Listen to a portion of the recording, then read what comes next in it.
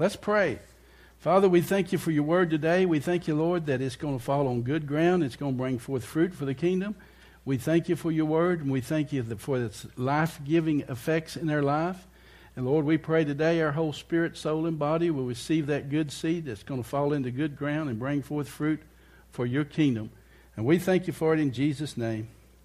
Amen, amen. Well, this week, wasn't it this week, Jana woke up and said, I've got a message for you. And it's Matthew 24:24. I'm just going to start there. I'll talk about it later, but I'm just going to give this verse as what it triggered from. Matthew 24:24 says, There shall arise false Christs and false prophets, and they shall show signs and wonders, insomuch that if it were possible, they shall deceive the very elect. If possible. That was the word, if possible. Now, I got news for you guys. I can't go there yet. If possible.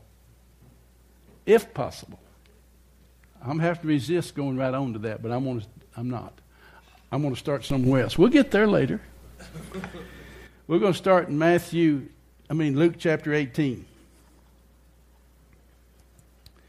The name of this message is Him Possible. How many of you know with Him all things are possible? It's Him possible. Luke chapter 18.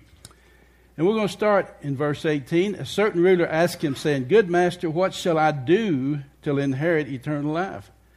Jesus said, Why you call me good? There is none good save one, that is God. Well, that's a whole message in itself.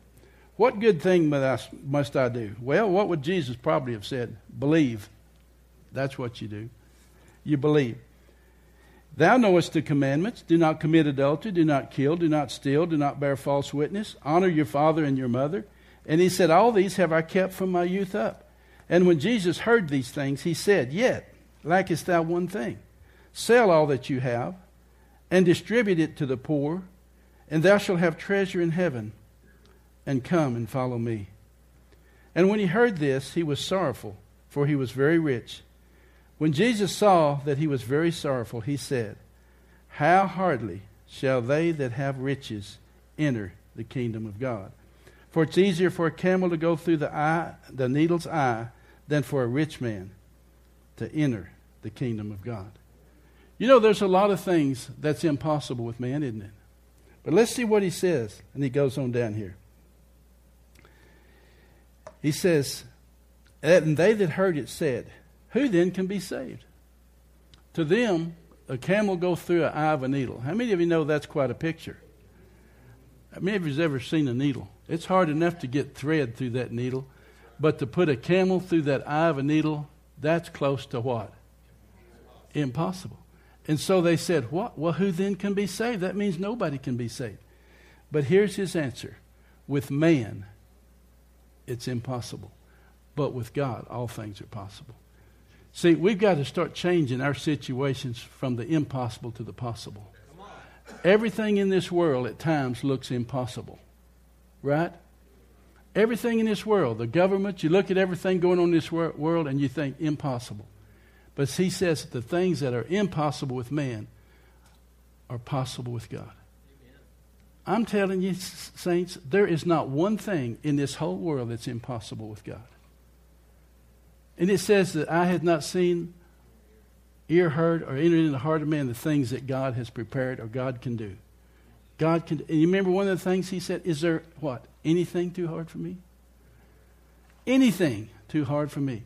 And see, we're bombarded with all kinds of things going on in our life and we think this is impossible. Yes. It's impossible for man to save his own soul. Jesus said, He that saveth his soul will what? Lose it. But if you just lose your soul, you'll find it. You'll get a new one. And you know, we talk so many times about we got new spirits. But the problem with the church today, too many people are trying to save their old souls, their mind, wills, and their emotions. Don't do this. Don't do that. Do this. Do this. You do all these things and don't do all these things in an effort to save yourself. You know what? It'll never happen. Because with man, that's impossible. You know, if you just knew right up front it's impossible to save yourself, it would save you a lot of time and a lot of trouble. It is impossible to save your own soul by what you do. But it is possible with God because everything He asks of us, He's done for us and freely given it to us in Christ Jesus. It's a matter of just receiving all those things.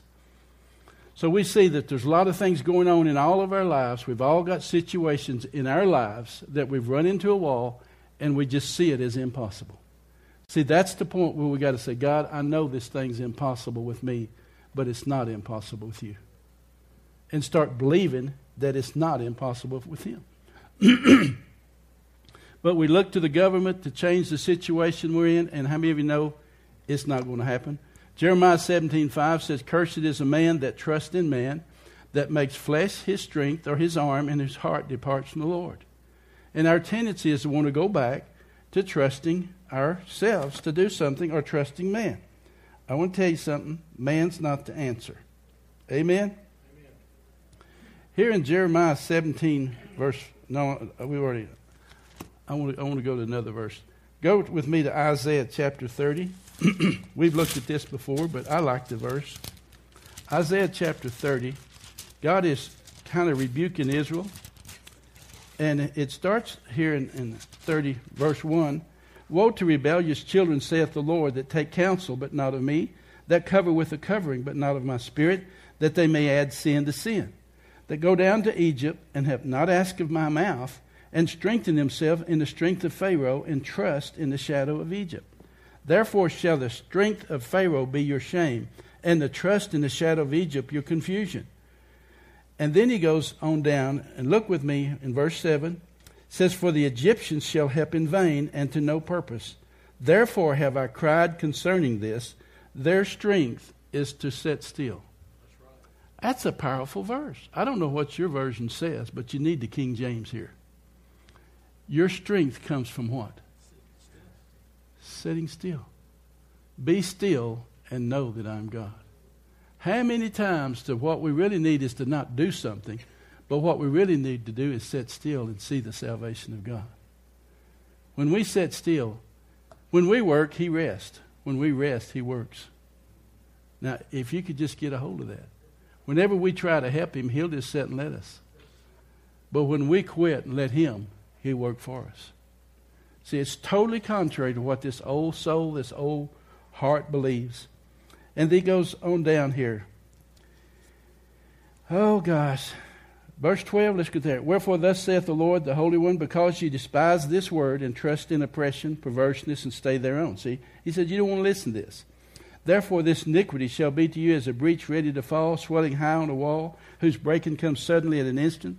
And he shall break, as it were, the potter's vessels that's broken in pieces, and shall not spare, so that there will not be found in the bursting of it a sherd to take to the fire from the hearth, or to take water withal out of the pit." Now this is verse 15, if you don't have this one circled and flagged and outlined and memorized. "For thus saith the Lord God, the Holy One of Israel, in returning and rest shall you be saved. In quietness and in confidence shall be your strength, and you would not." In what? Repentance or returning to me and resting in me shall you be saved. You know what the Message Bible says here? It says, why don't you quit this silly stuff of trying to save yourselves? Quit this silly thing of trying to save yourself. It don't work. How many of you tried to save yourself? If you hadn't, you will. But I want to tell you, it doesn't work. But then they said, verse 16, "No, we will ride upon horses. We will flee. We will ride upon the swift." And he says, okay, go ahead. "Therefore they that pursue you will be swift. 1,000 shall flee at the rebuke of one, at the rebuke of 5 shall you flee till you left as a beacon on the top of the mountain, and or a sign on the hill." But listen to what he says. "Therefore will the Lord wait, that He may be gracious unto you. Therefore will He be exalted, that He may have mercy upon you. For the Lord is a God of judgment. Blessed are they that wait for Him." They that wait for Him. See, He'll just sit down and wait. How many of you know He's not in a hurry? How many of you know He doesn't have a watch? He don't have a calendar. He just waits. And He'll let you run just as long as you want to. But He'll be there for you when you decide to quit running and trust in Him. So He's saying your strength comes by not what you do, but by trusting in what He's done for you. Jeremiah, it goes on to say in Jeremiah 17:5, the heart is deceitful and above all things and desperately wicked. Who can know it? That's why it's so imperative to understand the exchange. This old heart is deceitful and desperately wicked. It'll never be anything but deceitful and desperately wicked because it's born of a corruptible seed. But we've been born again of a what? Incorruptible seed. And that's why in Ezekiel 36:26 he said, a new heart will I give you, and a new spirit will I put within you. I'll take away the stony heart, and I'll give you a heart of flesh, and I will put my spirit within you and cause you to walk in my way. Jeremiah 24:7, I'll give you a new heart to know me. A new heart to what? Know me. See, so it's a new heart. He gives us a new heart. But that old heart, let me tell you something about that old heart. Proverbs 14:10 says this, the old heart knows its own bitterness, and the stranger doth not intermeddle with his joy. The old heart knows its own bitterness, and it doesn't even let a stranger. Sometimes you can be a stranger to your old heart, your own old heart.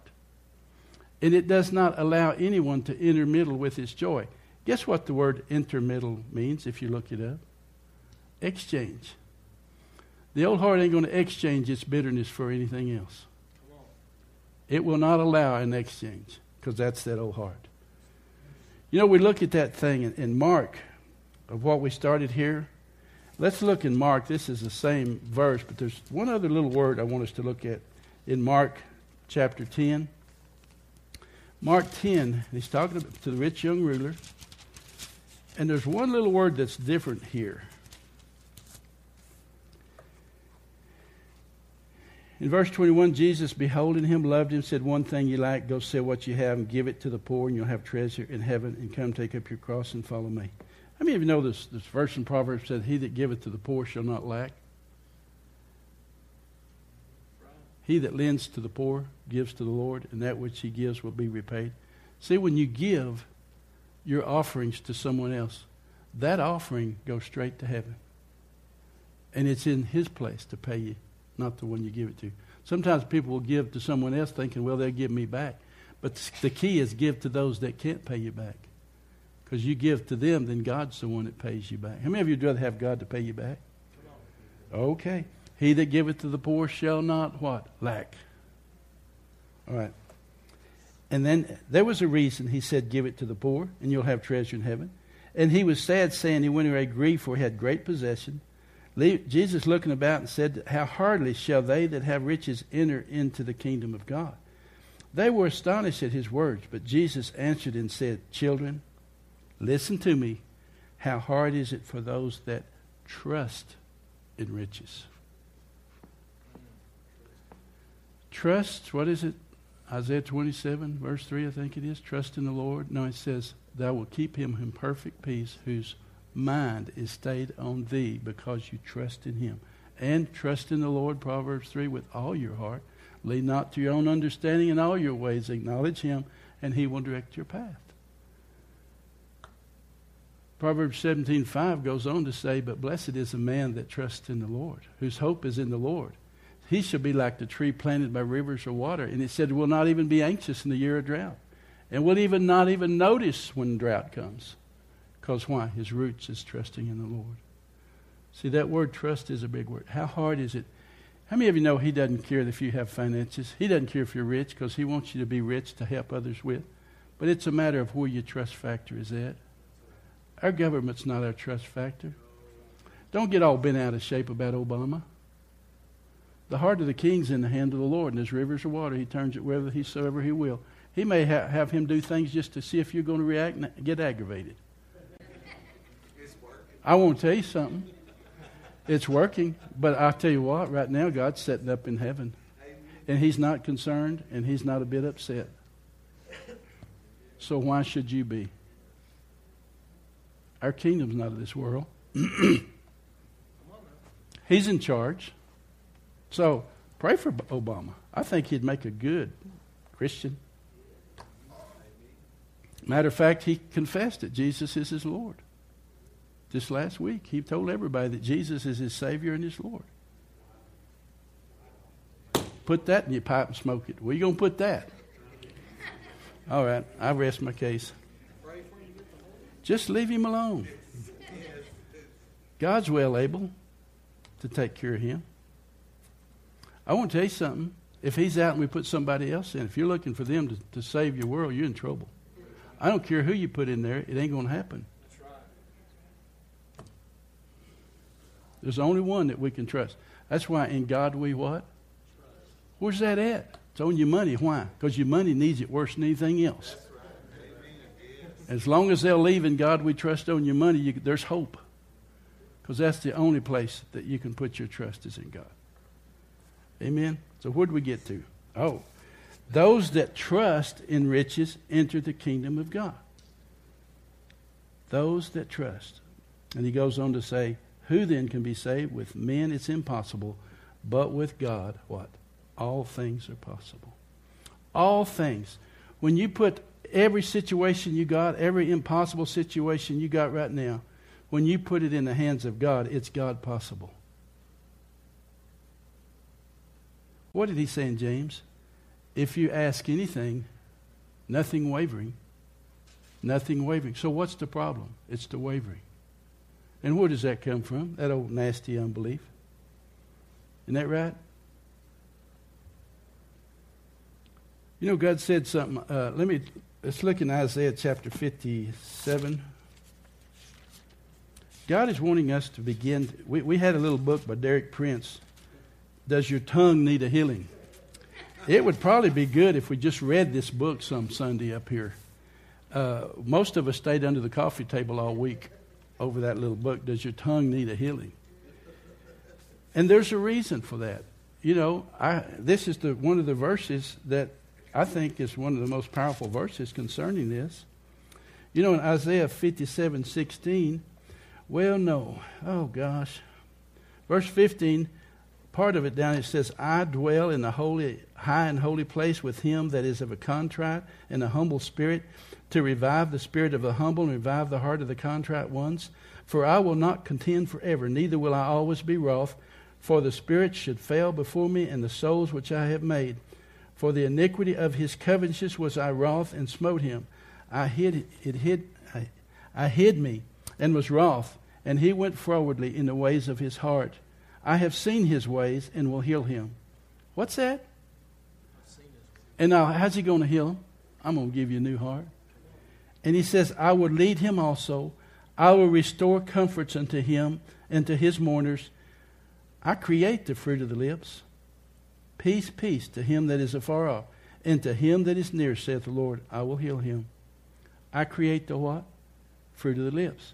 Remember what he said to the spies that went in and gave a negative report? As they spoken in my ears, so will I do to them. I create the fruit of the lips. But the wicked are like the troubled sea which cannot rest, whose waters cast up mire and dirt. There is no peace, saith my God, unto the wicked. There's no what? Peace. No peace. Mark chapter 9. You want to know whether you're in the old man or the new man? One good way. Do you have peace? There is no peace to the old man. He'll always be looking for it, but he'll never find it. Mark chapter 9. This was the boy that had the unclean spirit, and he was crying out to Jesus to help him with his son. And Jesus came to him when he came off the mountain, and the Pharisees was contending with his disciples, and he said, what were they asking you? And this man came up and he said, Master, I have brought to my, verse 17, I brought unto you my son, which hath a dumb spirit. And wherever he taketh him, he tears him, and foams and gnashes with his teeth, and pines away. And I spake to your disciples that they should cast him out, and they could not. And he answered and said, O faithless generation, how long shall I be with you? How long shall I suffer you? Bring him to me. Now I want you to know something right here. He was not talking to his disciples. He was talking to that bunch that was harassing his disciples. For years I thought he was chewing out his disciples because they didn't believe. He was not. They didn't know why this spirit was not coming out. They were bumfounded because they'd gone out casting all devils, and they didn't know. They hit one and said, we don't know what's going on here. And he didn't jump on them because of their lack of faith. He was talking to them that brought him. And they brought him unto him. And when he saw him, straightway the spirit tore him, and he fell on the ground wallowing. And he asked his father, how long since this came on him? And he says, of a child. And oftentimes it cast him into the fire and the water to destroy him. But look what the father says. But if you can do anything, have compassion on us. If you can do anything. Did you catch that? Now Jesus immediately, what did he say? Jesus said, it's not a matter of whether I can do anything. It's a matter if you can believe. There you go. He said, if you can believe, all things are possible to him that believe. Good master, if you can do anything. How many times in our prayer over situations and circumstances that's going on and we say, God, can you do anything here? If you can do anything, help me. His first response was here, it's not a matter if I can do anything. It's a matter of if you can believe. There you go. All things are possible if you can just believe. So much of the time we've got our request and everything in the if possibility realm. When he's saying he's saying if you can believe. Let's change that up just a little bit. He said, if you can believe, all things are possible to him that believe. And straightway the father of the child cried out with tears, Lord, I believe, help my unbelief. What was he saying? Help this unbelief. Help me with this unbelief. And we've all been guilty of unbelief. Nobody's without exception here. Because the reason the children of Israel did not go into the promised land was one thing, unbelief. And we which have believed do enter into that rest. It's a matter of believing that gets you in. It's a matter of unbelief that keeps us out. And the father says, help me with my unbelief. And look what happened. When Jesus saw the people come running together, he rebuked the foul spirit, saying, thou deaf and dumb spirit, I charge you, come out of him and enter no more into him. And the spirit cried and rent him sore and came out, and he was as one dead, insomuch as he said, he is dead. But Jesus took him by the hand, lifted him up, and he arose. And when he was coming to the house, his disciple asked him privately, why could we not cast him out? See, that was a sincere thing. What happened here? Why could we not cast him out? He said unto them, this kind cometh forth by nothing but by prayer. Now, if your version says fasting, it's not in the original Greek. It's only prayer. And what was the prayer? Help my unbelief. Unbelief was the problem. Unbelief. You ain't going to find the word fasting in this verse here. It's prayer. And when the Father says, help my unbelief, that was the key. It's a matter of unbelief. And so we see unbelief is a real issue here. What was the issue with that? If you can believe. Now, I wrote this down, but if you can believe, all things are possible. Nothing is impossible with God, but our thoughts, well, I'm not God. But 1 John 4:17 says what? As he is, so are we now in this present world. So there's a problem here in our believing system. There's one thing. We see that John G. Lake said something. The secret of Christianity is it's supernatural from start to finish. Now, we want to start in the supernatural and get saved, but then we want to make it a natural thing the rest of our life. Christianity is supernatural from start to finish. Nothing natural about it. It is all supernatural. To move in the supernatural, you have to believe. And what keeps us from believing? Unbelief. So it's a problem there. Now, Jesus said what? Verily, verily, I say unto you, he that believeth on me, the works that I do, what? Shall you do? Also, in greater works shall you do, because I go to the Father, and I'm going to be right there interceding in your behalf. So whatever you ask the Father in my name, I'll do it. So he says, greater works are you going to do. So why are not we doing the greater works? Mostly because of unbelief. And Mark says, these signs shall follow them that believe. In my name they shall cast out devils, and they'll do all these things. And so we see here, when Jesus went to his own hometown, and he was preaching, and he opened up the book, and he was reading Luke 4:18, the Spirit of the Lord is upon me. He said, is not this the carpenter's son? What is this? Who does he think he is? And you remember it says also that he could do no mighty miracles or works in his own hometown because of their what? Because of their unbelief. Now, what did he do immediately? Now, I want you to read that. The very next thing he did when he said, because of their unbelief, he went about in all the villages teaching. Teaching. Why teaching? Faith comes by what? Hearing by the Word of God. But you got to be in a position to hear. Deaf and dumb spirit, you can't hear. He went about teaching. That's the cure for unbelief, is what? The Word of God. Faith comes by what? Hearing the Word of God. If you can believe.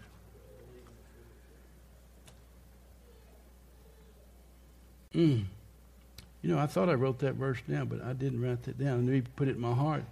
But when he went to his own hometown, he went about all the villages teaching and doing signs and wonders. In Luke 1:77, it says that he's come to give the knowledge of salvation unto his people by the remission of their sins. Knowledge is the key to unbelief. Now, we're not talking about worldly knowledge. We're talking about godly knowledge. Godly knowledge is the key to dealing with unbelief. Knowledge is to know something experientially, not just a theory, but reality, the truth. Amen?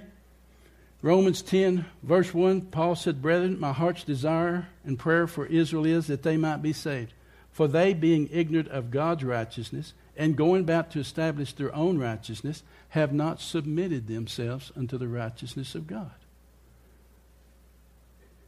Going about to establish what? And he says, For I bear them record that they have a zeal, but not according to what? Knowledge. If you continue in my word, then you shall know the truth, and the truth will do what? Set you free. It's a matter of knowledge. Why did Paul pray in Ephesians 1? That the God of our Lord Jesus Christ, the Father of glory, may give unto you the spirit of wisdom and revelation in the knowledge of him. The eyes of your understanding being enlightened, that you may know something. What? That you may know. You may know. I want to look at just a few verses. I just wrote the verses down. I'm not even sure what some of them says.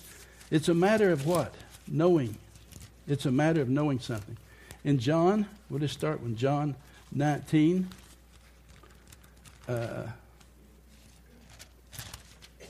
Verse 28.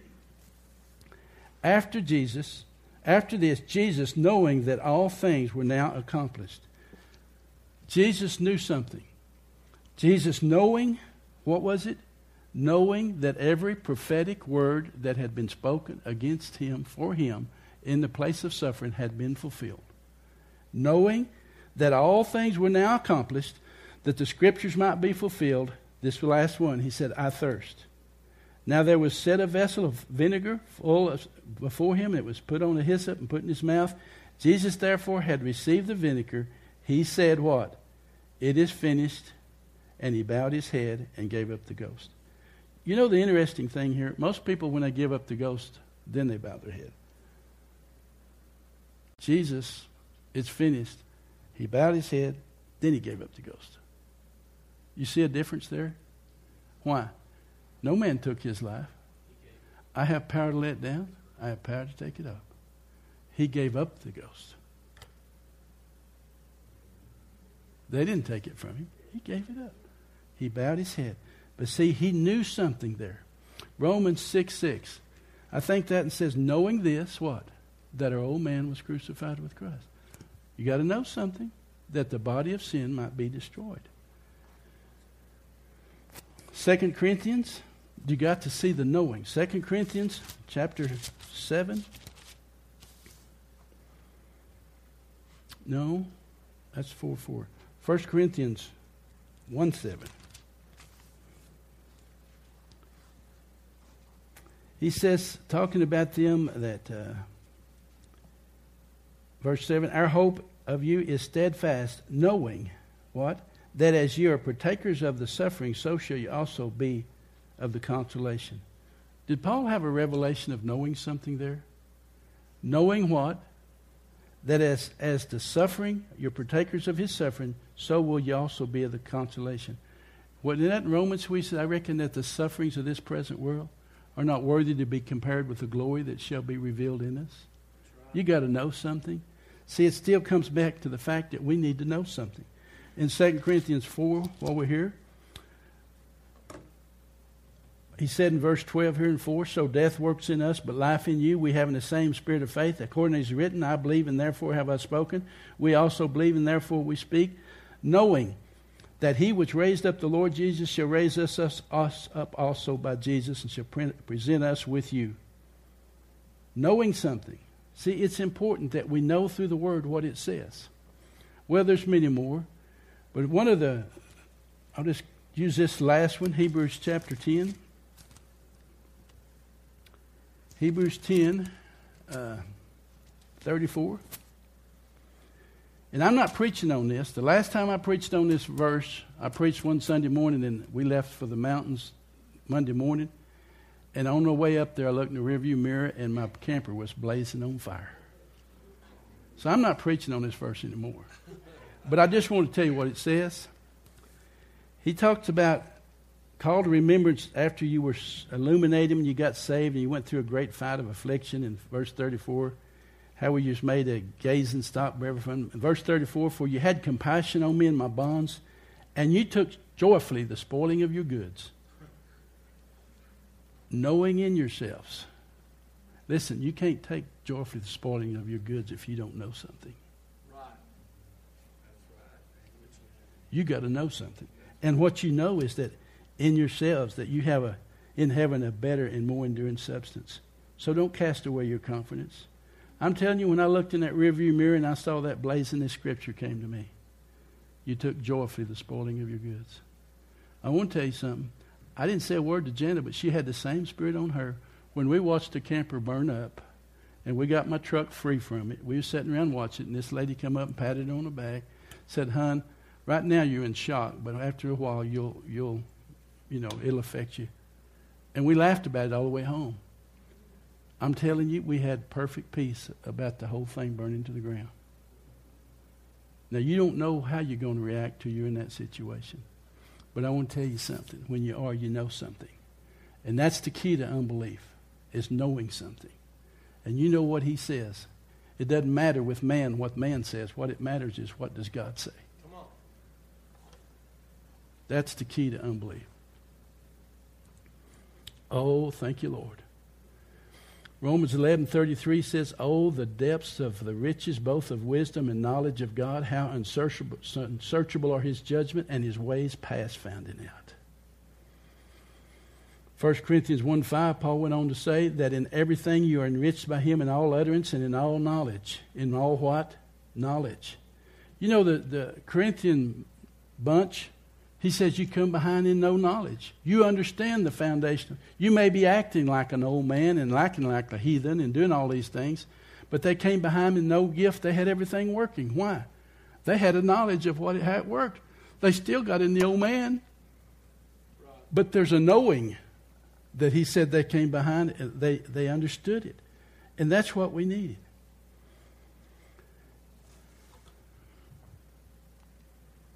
So he went about teaching. A prophet is without honor, but where? In his own country, in his own hometown, among his own kin. You know where your own house? Where is your own house? Do you know what? That old man inside of you is the biggest enemy you got to keep you from believing. He's at enmity against God. He's not subject to God, never will be. And the biggest enemy you got to believing is your old man. Yeah, but.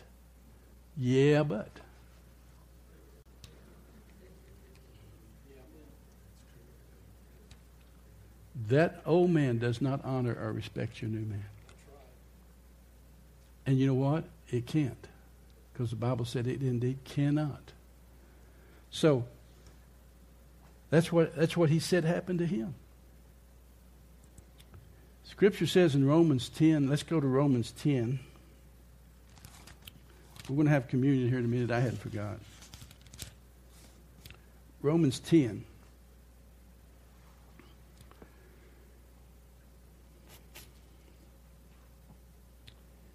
Verse 9 says, "If we confess with our mouth the Lord Jesus and believe in our heart that God has raised him from the dead, we will be saved. For with the heart man believes unto righteousness, and with the mouth what? confession is made unto salvation. For the Scripture says, whosoever believeth in him shall not be ashamed. For there's no difference between the Jew or Greek, for the same Lord is rich over all who call upon him. For whosoever shall call on the name of the Lord shall be what? Okay, but let's go on now. How shall they call on him in whom they've not believed? And how shall they believe in him in whom they have not heard? And how shall they hear without a preacher? How shall they preach except they be sent? As is written, how beautiful are the feet of him that preaches the gospel of peace, that bring glad tidings of good things.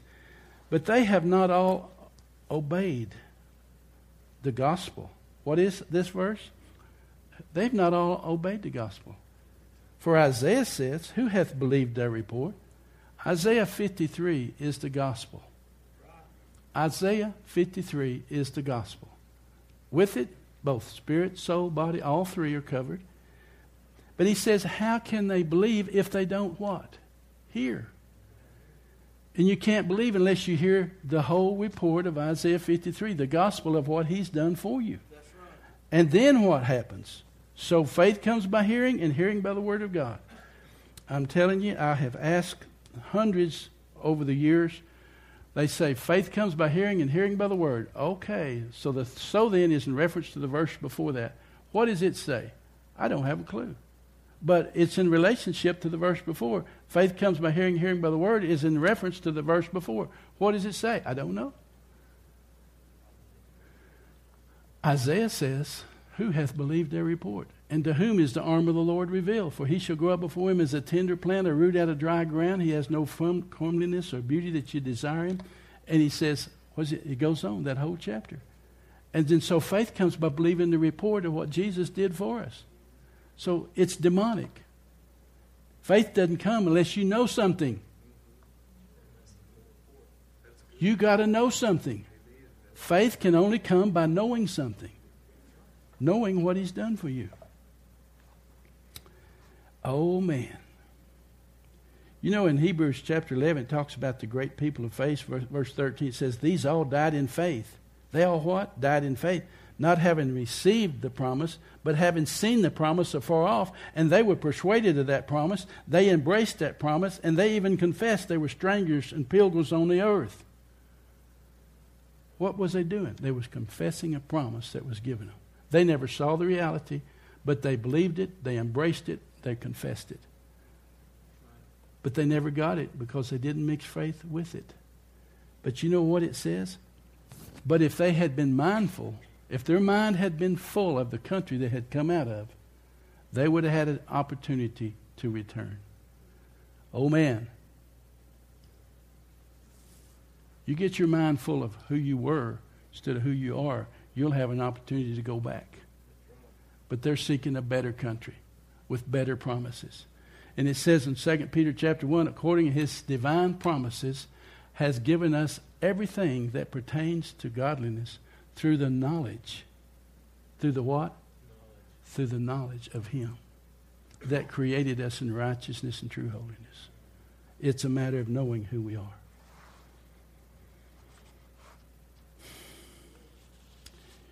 You know, one of the things it says in Matthew 24, it says there'll rise false prophets and false teachers that shall deceive many. Do you know what it means to be a false prophet and a false teacher? It means that you're operating out of what God called you to walk in. You're not operating in your gifting. You're operating outside of that gifting. And any time you start walking outside of your gifting, you're going to lead people into deception. That's good. Many shall be deceived, it says. There will be false prophets and false teachers that will deceive many with signs and wonders. But when you become a false prophet, it's only because, or false anything else, because you're operating outside of what God's called you to operate in. So. And then it says, there will rise false prophets, the one we started with, and false Christ, and they will show great signs and wonders, insomuch that if it was possible, they would deceive the very elect. You know why it says it's impossible? If possible? I'll tell you why. Because that which is born of God cannot sin. Let me say it again. 1 John says, that which is born of God, your new man cannot sin. For you to sin, you have to go back to who you were, not who you are. You're looking back to the old country. So it ain't possible for your new man to sin. Ain't possible. Say impossible. Impossible. It is not possible for your new man to sin. But it says he would deceive the very elite if possible. 1 Peter 5:8 says the devil, 1 Peter 5:8, the devil as a roaring lion walketh about seeking whom he may what? Devour. Whom resist steadfast in the faith, knowing what? The same things that he's trying to pull on you, he's trying to pull on all the rest of the brethren. But the God of all peace, after you what? Suffered for a little while, make you perfect, established, strengthened, and settled. But what? You got to know something. See, the key to unbelief is knowing something. Say it. Key to unbelief is knowing something. It's godly knowledge. You remember right after Peter said, you're the Christ, the Son of the living God. He said, Peter, flesh and blood didn't give you that. It wasn't 5 minutes later. Peter said, when he said, I'm going to be lifted up. No, you're not going to be lifted up. And he turned to Peter and he said, Satan, he's talking to Peter, get thee behind me. For you savorest not the things that be of God, but the things that be of man. So this is coming out of your old man, Peter. This ain't your new man. You know, that's when he said, Simon, Satan has desired to have you, that he may sift you as wheat. But I've prayed for you that your faith will not fail. After you've converted and come back to your new man, strengthen your brethren. But you know what? I think it's interesting. He didn't say, Peter, Satan has desired to have you. He said, Simon. What does Simon represent? Oh, Peter. Peter is the new man that got the revelation. Simon, Satan has desired to have you that he may sift you as wheat. But after you come back to Peter, strengthen your brother. Oh, you remember Jesus said in John 14:30, the prince of this world, and he finds nothing in me. Listen, we're the body of Christ and members one of another, and we have the mind of Christ. Everything he's given us, Satan cannot touch. The only access Satan has into our lives is through the old man, through who we were, not who we are. Now, if we really believe that, how many of you know we'd be walking in a different place?